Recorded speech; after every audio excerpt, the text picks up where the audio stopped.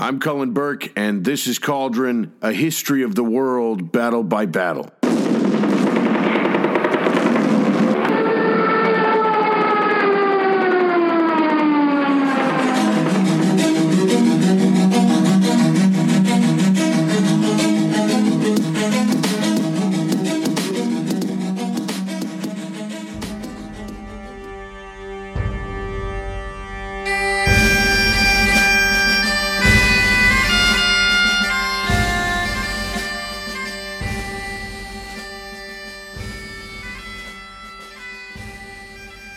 Hello, and thanks for listening to Cauldron, a history of the world, battle by battle.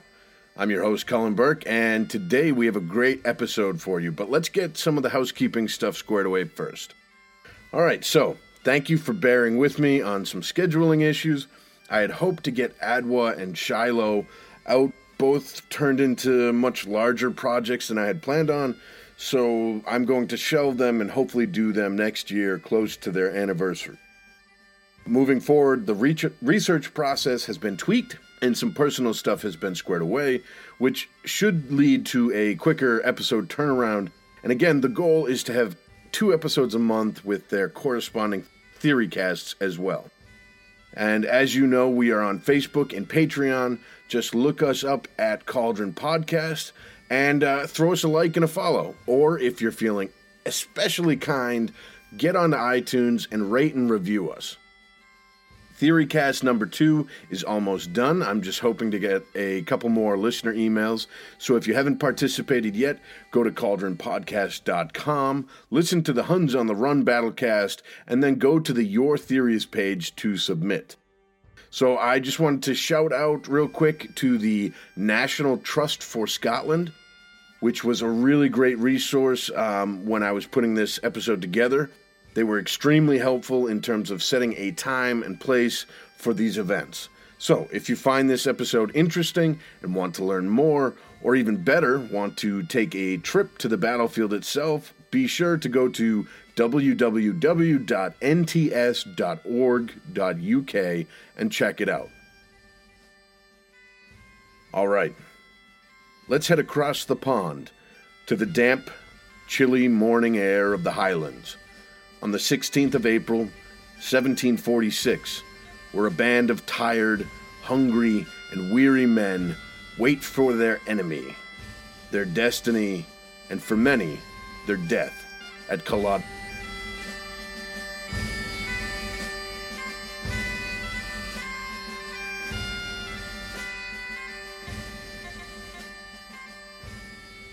I usually know when I have screwed up.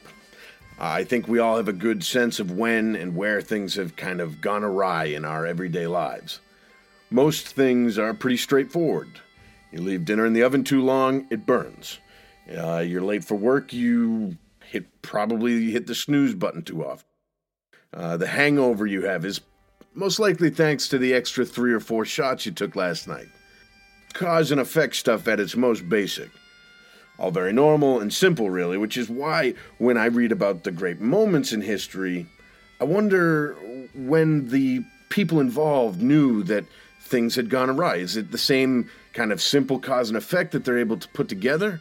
Like Caesar. He probably had no idea that he was going to get murdered until the moment the first knife bit into his flesh. Napoleon must have had some inkling when the first snowflakes started to fall, that things had gone bad. Or what about Amelia Earhart? Where over the Pacific did it sink into her mind that this wasn't all going to work out? With the law banging on the door, did Bernie Madoff look back at one specific thing and say, oh shit?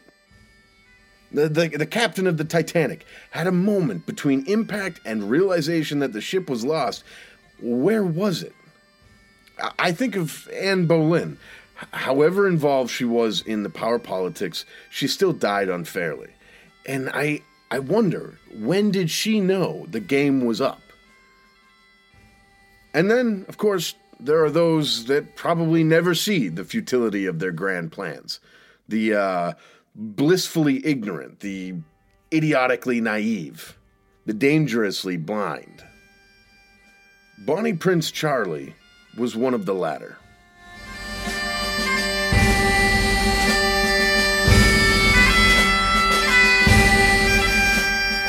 The story of Culloden Moor has many beginnings, but for the sake of brevity and sanity, I'm just going to hit the basics.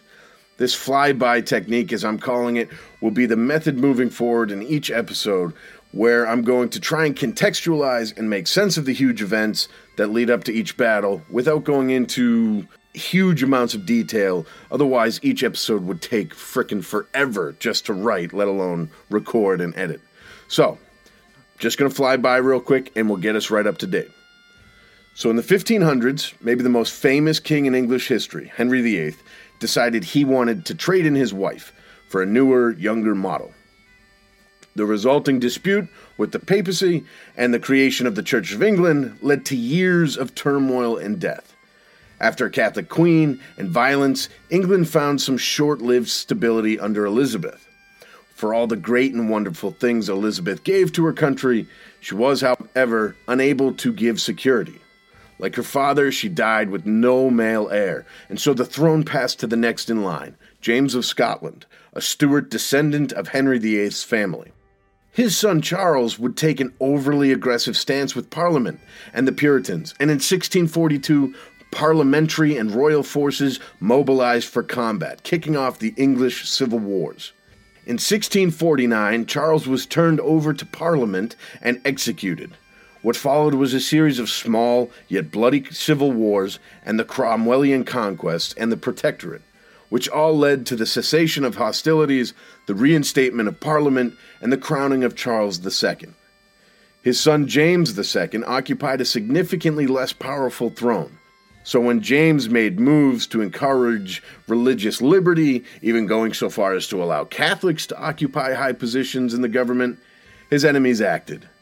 And what followed is called the Glorious Revolution, a basically bloodless affair that saw James II flee the country and toss his great seal of state into the Thames, essentially abdicating the throne. The man who filled the void was William of Orange, James's son-in-law, who had landed with a small army, and with some key defections and the support of some wealthy Protestants, he was able to take the throne and rule with his wife Mary for years. At this point, Parliament passed a law stating that no Catholic could ever ascend to the throne. So when William and Mary were followed by James's daughter Anne, and she died with no child or no heir to the throne, there was a vacancy in London. The Stuart line, which had been living in luxury in a palace in France, had a far and away better, more direct legal claim to the throne. But because of that law passed about Catholics not being king, Parliament offered the throne to the Hanoverians, who had a much more tenuous claim, but were solid Protestants. So with George I sitting in what he believed to be his throne, the son of James II, James Francis Stuart, otherwise known as the Old Pretender, sat in France plotting his revenge. In 1715, with the aid of French forces, he made an attempt at fomenting rebellion, but was repulsed and retreated back to his French safe space. After that setback, the Old Pretender would try again and again to return to the English throne, all the while grooming his son, the Young Pretender, or to history, Bonnie Prince Charlie, for his role and his rule. The War of the Austrian Succession is a massive event with many battles that we will go into at some point, but for our purposes, it was really just the training ground for some of the key players in the battle to come. In 1745, the French armies beat an allied English, Dutch, and German force at the Battle of Fontenoy, and the losing army was led by the son of the English king, the Duke of Cumberland. Cumberland used outdated frontal infantry assaults in an attempt to push the French off of their positions. From this, he would learn the importance of flanking positions and layered lines.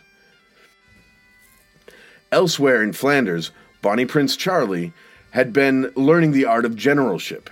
In 1744, the Young Pretender was supposed to take an invasion force and fleet across the Channel and return the crown of England to its rightful owner, his Stuart father.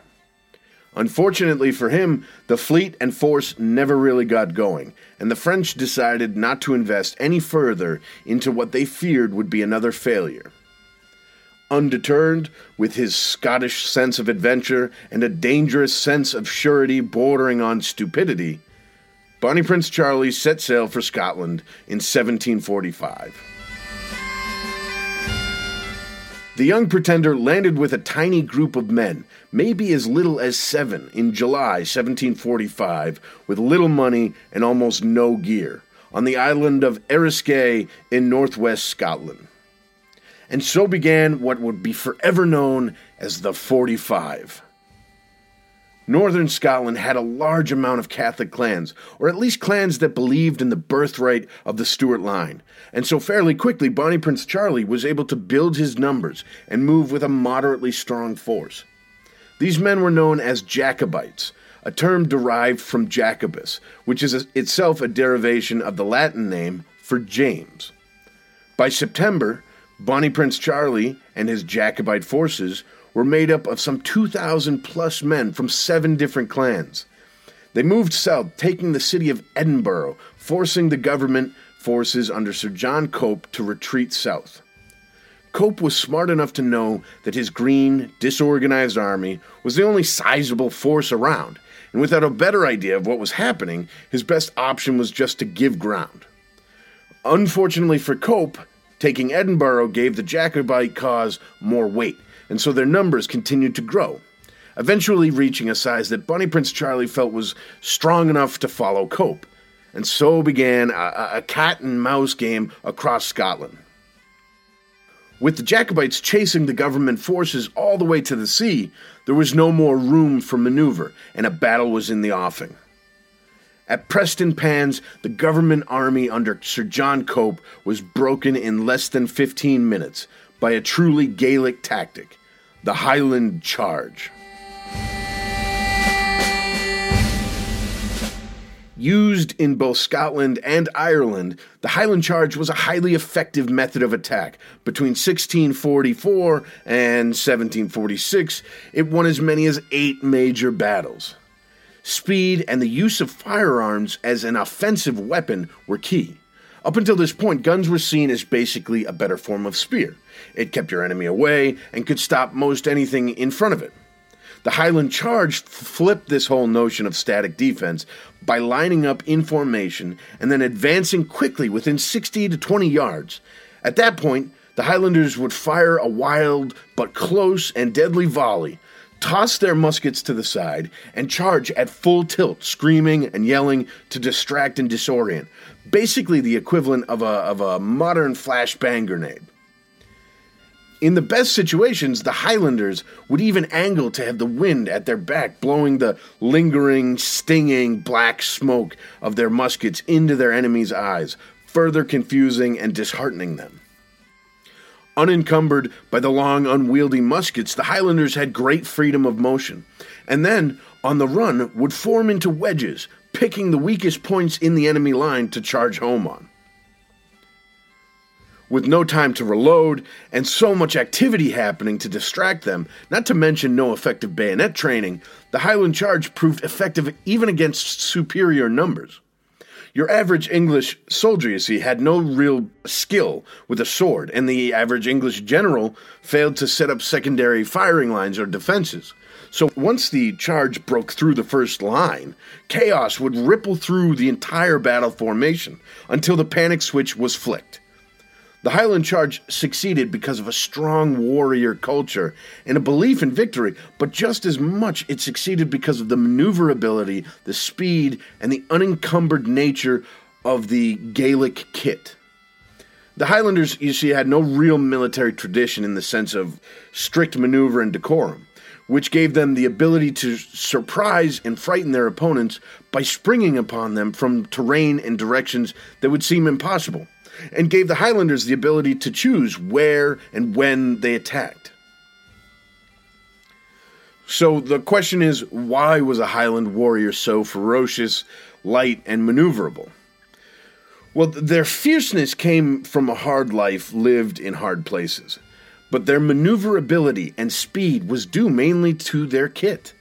Like warships today, the Highlanders sacrificed armor and defensive strength for speed and offensive capability. Wearing almost no armor, maybe a simple leather jerkin or wrap around the midsection, best for just glancing blows, and having legs that were completely bare, Highlanders were all about attacking and speed. Using their heavy woolen kilts as both protection against the elements and as bedding, they carried only what they needed, meaning they were suited for short campaigns and for traversing over really hard and rocky terrain. Massive two-handed claymore swords that were famous in Scotland for centuries were no longer in style in the 1600s and 1700s. The sword that was used more often would have been the single-handed, large, straight broadsword, found tons of use. With its protective basket guard around the hilt, a Highlander could slash, stab, hack, and punch an enemy into submission. The one-handed sword worked in perfect conjunction with the targe, an 18 to 21-inch small one-handed shield often made of layered wood, glued and stacked in opposite directions, making a kind of early plywood. Strong and covered in cowhide, these little devils were perfect for taking an enemy blade and thrusting it off, or even better, for pounding into the enemy's face or chest while your sword hand swept back for the killing blow. This mixture of speed, kit, and tactics won the day at Prestonpans and would actually doom the Scots at Culloden Moor.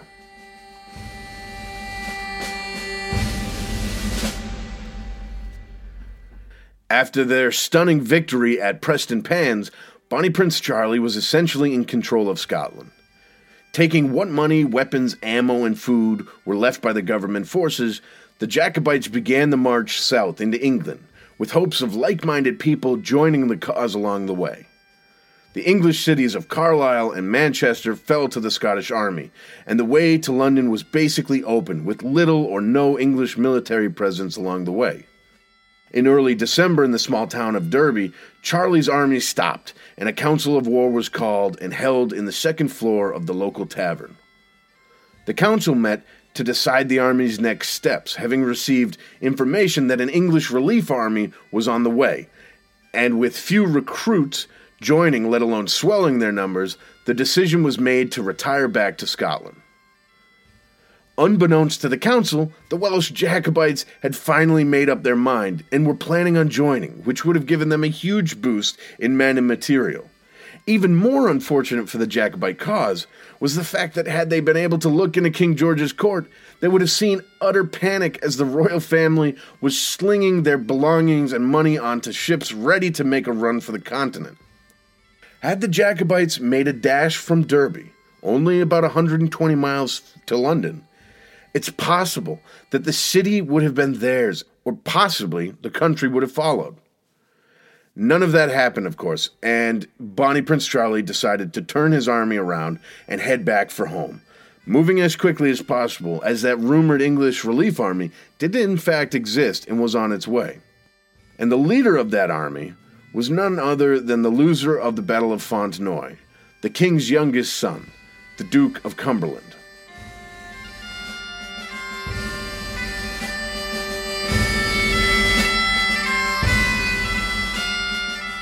After his defeat and retreat to Brussels, Cumberland was recalled to England to deal with the 45. The king's son and a leader of men, regardless of his track record, Cumberland's appearance on the scene instantly bolstered public feeling and injected the English army with some much-needed morale. His slow and calm pursuit of the Jacobites gave the country a feeling of security, knowing he would in time catch up. Cumberland's pace was deliberate, and along the way he made sure to snuff out any rebel strongholds, recovering all the lost territory in England. He also took the time to make some key innovations to the tactics of his men, understanding that the socket bayonet gave him a marked advantage, and recognizing the weakness of the so-called Highland charge, Cumberland drilled his men to hold their fire as long as possible. Then they would unleash a hellish volley and wait for the charge. As it hit home, the English infantry were trained not to bayonet the man in front of them, but instead to aim to the man on his right. This would catch the Jacobite victim by surprise and in his unprotected armpit, stopping the charge's ferocious momentum. Cumberland also kept his men well fed and rested, understanding that the best weapon against the almost mystical Highland charge was actually just confidence. This well-trained and supplied English army finally caught up to and trapped its prey in the moorlands outside of Inverness. The Jacobites, underfed, undersupplied, and under no illusions, knew a fight to the death was in the offing.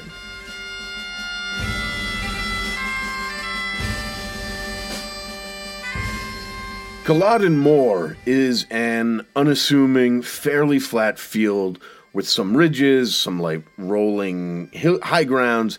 It's a pretty plain patch of land. With Culloden Park and the River Nairn to the south and dense woods to the north and west, there were plenty of open spaces to form up into battle lines. Lots of clear area. The few structures there were scattered and provided some coverage, but not enough to work as defensive barricades. The one natural feature that would actually play a part in the battle was a large, swampy bog patch in the middle of the field, which would have effectively forced whichever army was crossing the field to pick a side and go around it. All in all, it was a good place for a set-piece battle, which had, at this point, become completely unavoidable. The Jacobites, in an attempt to avoid that set-piece battle, had tried to perform a night attack, knowing that the English were drunk and partying in celebration of the Duke of Cumberland's birthday. But having trekked the 12 miles to the English camp, the Scots were in total disorder. Night attacks are always risky, but in 1745 they were damn near foolish, and once the Jacobite leaders realized how disarrayed their forces were, they turned around and marched back, in the same night. So on the morning of April 16th, the Stuart forces lined up in their positions, and at this point, there was around 5,000 to 7,000 men, with some men having deserted, some men getting lost in the night march, or even just simply lying down out of exhaustion for some sleep in some tiny little gully and not hearing the call to arms.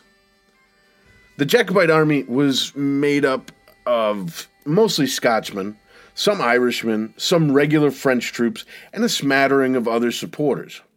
And the Scots had 9 clans in their front line of battle, with the Athol clan all on one end and the MacDonald clan on the other end. And behind that line, there was a small, exhausted cavalry force and various minor foreign contingents. On either end and in the center, there were a small number of captured artillery guns, somewhere around 13 in total. Undermanned, undertrained, and undersupplied, they would be essentially decorative in the battle to come. In stark contrast to the Scots, the English arrived in well-formed columns, well-fed and well-slept. And they arrived around noon, lining up with their 6,000 to 9,000 man force, made of mostly English, with a good portion of loyal Scots, and some German mercenaries, into 3 even battle lines. The English dragoons, which were basically cavalry that would dismount and fight as infantry wherever they ended up on the battlefield. So the English dragoons numbered around 800 and were ready to exploit any success. And the artillery of 13 6-pounder cannons were placed in pairs in between each frontline regiment, with a battery of mortars ready to rain hell down on the Scots further back from the line. The English artillery was also under the overall command of Colonel Belford, the most skilled gun commander in all of England, and his talents would definitely tell. So the two armies faced off at about 300 yards. Two large bodies of men in massive long lines standing there motionless, and both sides knew that the other one was bent on killing each other. The shooting actually started with an artillery duel that was apparently completely one-sided. The English guns were quicker and far more accurate, silencing the Jacobite guns and then firing directly into the massed infantry. Using round shot, which could with one blow take out a whole row of men, in one eyewitness's words, there was, quote, cannonading on both sides, and the Duke being better served than that of the rebels did great execution, end quote. Execution. That's a very, very specific use of words. To my mind, it means it really must have looked like a death sentence as the Scots stood there getting smashed over and over and over by cannon fire. So fierce and violent was the English fire that the same writer, William Warden, chronicled, quote, "The Laird Maclachlan had his abdomen laid upon his horse's neck by a cannon bullet," end quote. And somehow, still, the Scots stood there and did nothing. And that's because Bonnie Prince Charlie, even though he saw the slaughter of his men, for some reason expected the royal forces to move first, and so held fast for almost an hour until he was dragged into making some kind of decision. His already small army was being pounded by the enemy, and morale was suffering. So Charlie decided to use his only real tactic, the Highland Charge. Once the order was given, some men refused outright, knowing only death awaited them. But movement in a fight is always better than stillness, and so most men obeyed and began to move out of the artillery fire and towards the English line. In true Highland fashion, once these men reached the 40-yard range, the Scots fired and charged, but the smoke blew back into their own lines, causing confusion, which was exacerbated when one group of Scots, instead of staying in their line, moved around that bog we mentioned earlier, and so pushed the men next to them over, further muddling the entire line. This ripple effect pushed more men towards a low wall that skirted Culloden Park, behind which stood a contingent of English soldiers that opened fire. This flanking fire added to the volley of the front line, as well as the grape shot fired by the artillery. Grape shot is a large canister filled with musket balls, meant to mow down large groups of men like a massive shotgun. And the Highland war cry was just cut short by the mix of grape shot, enfilading fire, and then frontal assault. The survivors of this withering firestorm finally reached the English line, targes raised and swords ready, but the battle was already decided. Fierce hand-to-hand fighting was happening up and down the line. Warden writes, quote, "They attempted to break the left, sword in hand, but our men stood so firm, the first line lay dead at their feet, who approached them, and the second and third, charging again, made a dismal havoc," end quote. This proves that Cumberland's tactics and secondary firing lines were able to handle the Scots, and any that broke through the first line were shot and killed almost immediately. The carnage and gore broke the Scots, and the whole army began to dissipate. The horrific end of all battles played out at Culloden. Quote, "The horse and dragoons who were placed in the wings flanked the right and left and met in the center of the rebel army, and then it became a universal rout," end quote. As with most battles, the vast majority of the death came in the moments when one side fled. The Scots ran for their lives, knowing there would be likely no quarter given, and the English dragoons swarmed in all their shining breastplates and trumpeting horns. It was a scene not unlike something out of one of those famous fox hunt paintings. Cumberland did in fact order his men to give the Scots no quarter. The French, Irish, and British Jacobites were treated with the respect given to professional soldiers, but any wounded or captured Scots were killed on the spot. As many as 1,000 Scots were killed on the field, and many more were chased down or hunted and then murdered by the English cavalry forces. As for the English, William Worden again gives us some insight saying, quote, "On our side, 50 were killed and 200 wounded," end quote. Probably these numbers are inflated or deflated in one direction or another, but they are likely fairly close. For the next 5 months, the Highlands were in turmoil, with the government hunting anyone believed to have had a hand in the rebellion, or anyone that even assisted those that did. Settlements were burned, livestock killed, goods taken, and people executed if they had even the faintest whiff of Jacobite about them. Hangings and even death ships where prisoners were sent to London for trial, most to die in transit, were normal occurrences. This was the beginning of the so-called clearances, a period of time where the English systematically dismantled the Highland way of life. The idea was to so depopulate the areas of trouble and criminalize Scottish heritage that no future rebellion could be supported in England's backyard. Scottish land was given to the English lords, the Scots themselves were forbidden to wear tartans, speak Gaelic, or play the bagpipes. Huge numbers of Scots immigrated to the U.S. of their own accord, and in some places there were even incentivized immigration programs.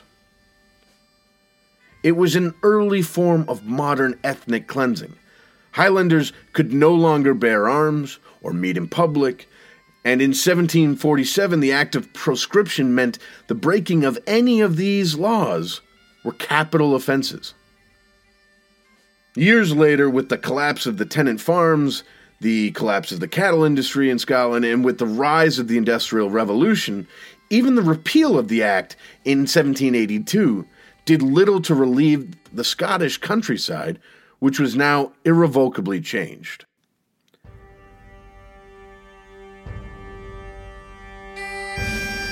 The man who put an end to the Jacobite revolt was hailed as a hero in England. The Duke of Cumberland would forever after the battle be known as the Butcher, but that didn't stop Parliament from voting him an extra £200,000 a year, and the composer Handel dedicated his famous Hail the Conquering Hero to Cumberland. After the 45, Cumberland would rise and fall in power a number of times, eventually ending his days as a valued member of the king's advisors.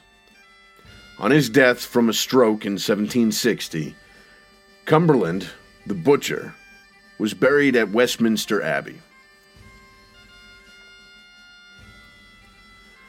Bonnie Prince Charlie's flight from the field of Culloden has become the stuff of legend. Staying one step ahead of his pursuers and crisscrossing Scotland, there were songs written about him, from the Skyboat Song to Mogile Mere. The man had a £30,000 bounty on his head and yet was never turned in, which speaks to the loyalty and the honesty of the Scottish countryside. Charlie even got to the point where he was dressing in drag to escape the English, donning a wig and a dress as he pretended to be Betty Burke, an Irish maid, when fleeing from the Isle of Skye. Finally, after crisscrossing Scotland, he reached Loch Nan Oom, and stepping off of what's now known as the Prince's Cairn, he boarded a ship for France, and he would never return to Scotland. Over the years, Charlie would try time and again to regain the throne, at one point even getting serious consideration from the French throne during the 7 Years' War. But drink and blind idealism made them reconsider, and ultimately the venture never got off the ground. The final blow to his hopes came in 1766, when his father, the Old Pretender, died, and the Pope recognized Charlie as the rightful heir to the Stuart line, but did not bestow upon him the title of king, and so ended any chance he had at the throne. Buying a palace in Florence, now known as the Palazzo del Pretendente, Charlie lived out the rest of his days, also dying of a stroke. In 1788, the young pretender's body was interred in the crypt of St. Peter's Basilica in the Vatican. And so ended the Stuart hopes at ruling their own kingdom, as well as 200 years of royal upheaval in England.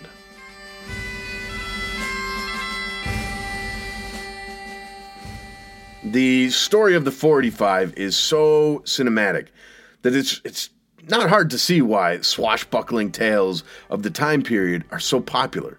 From Rob Roy to Outlander, everyone likes a good Highlander yarn. But I think it's far more amazing and interesting to try and explore what could have been. And so when you're going to the Your Theories page at cauldronpodcast.com, think about some of these things. If the Scots were able to find a different tactic other than a frontal charge, maybe they beat Cumberland. If they are able to make some kind of movement or do something other than to stand there and get pounded away at by the English artillery, maybe they win the battle. I don't know. There's got to be something there that could be thought of. Also, think about, had Bonnie Prince Charlie succeeded, the Hanoverian line in England, and by extension the Windsor line, may never have existed. Imagine no Mad King George, no Queen Victoria, and therefore no network of royal families all over Europe, no modern-day Queen Elizabeth. And with a friendly family member on the English throne, there would probably have been no reason for a 7 years war with France. That's 85 years of hostility between England and France that would have probably just dissipated, never existed. With the two sides being friendly, would there have been a push to expand their empires? Or is it possible that they just kind of consolidated and solidified their current holdings? On the continent, if France and England are allied, what happens to Prussia and Russia and Austria and all the little countries in between? There would have been no world war with France in the 1750s, which means that there probably would have been no hiking of the colonial taxes in North America, or at the very least, those taxes would have come much later and been delayed. So does that mean that the American colonies don't rebel, or rebel much later? What does a rebellion in 1815 look like? You know, there's no George Washington there. There's no Ben Franklin. There's no Jefferson. All the key players don't take part in that rebellion. And if the United States doesn't rebel, then it's likely that France doesn't have its rebellion, and there's no French Revolution, then there's no terror, and then there's no Napoleon. And if there's no Napoleon, the whole history of the 1800s has changed, and obviously that comes with huge implications.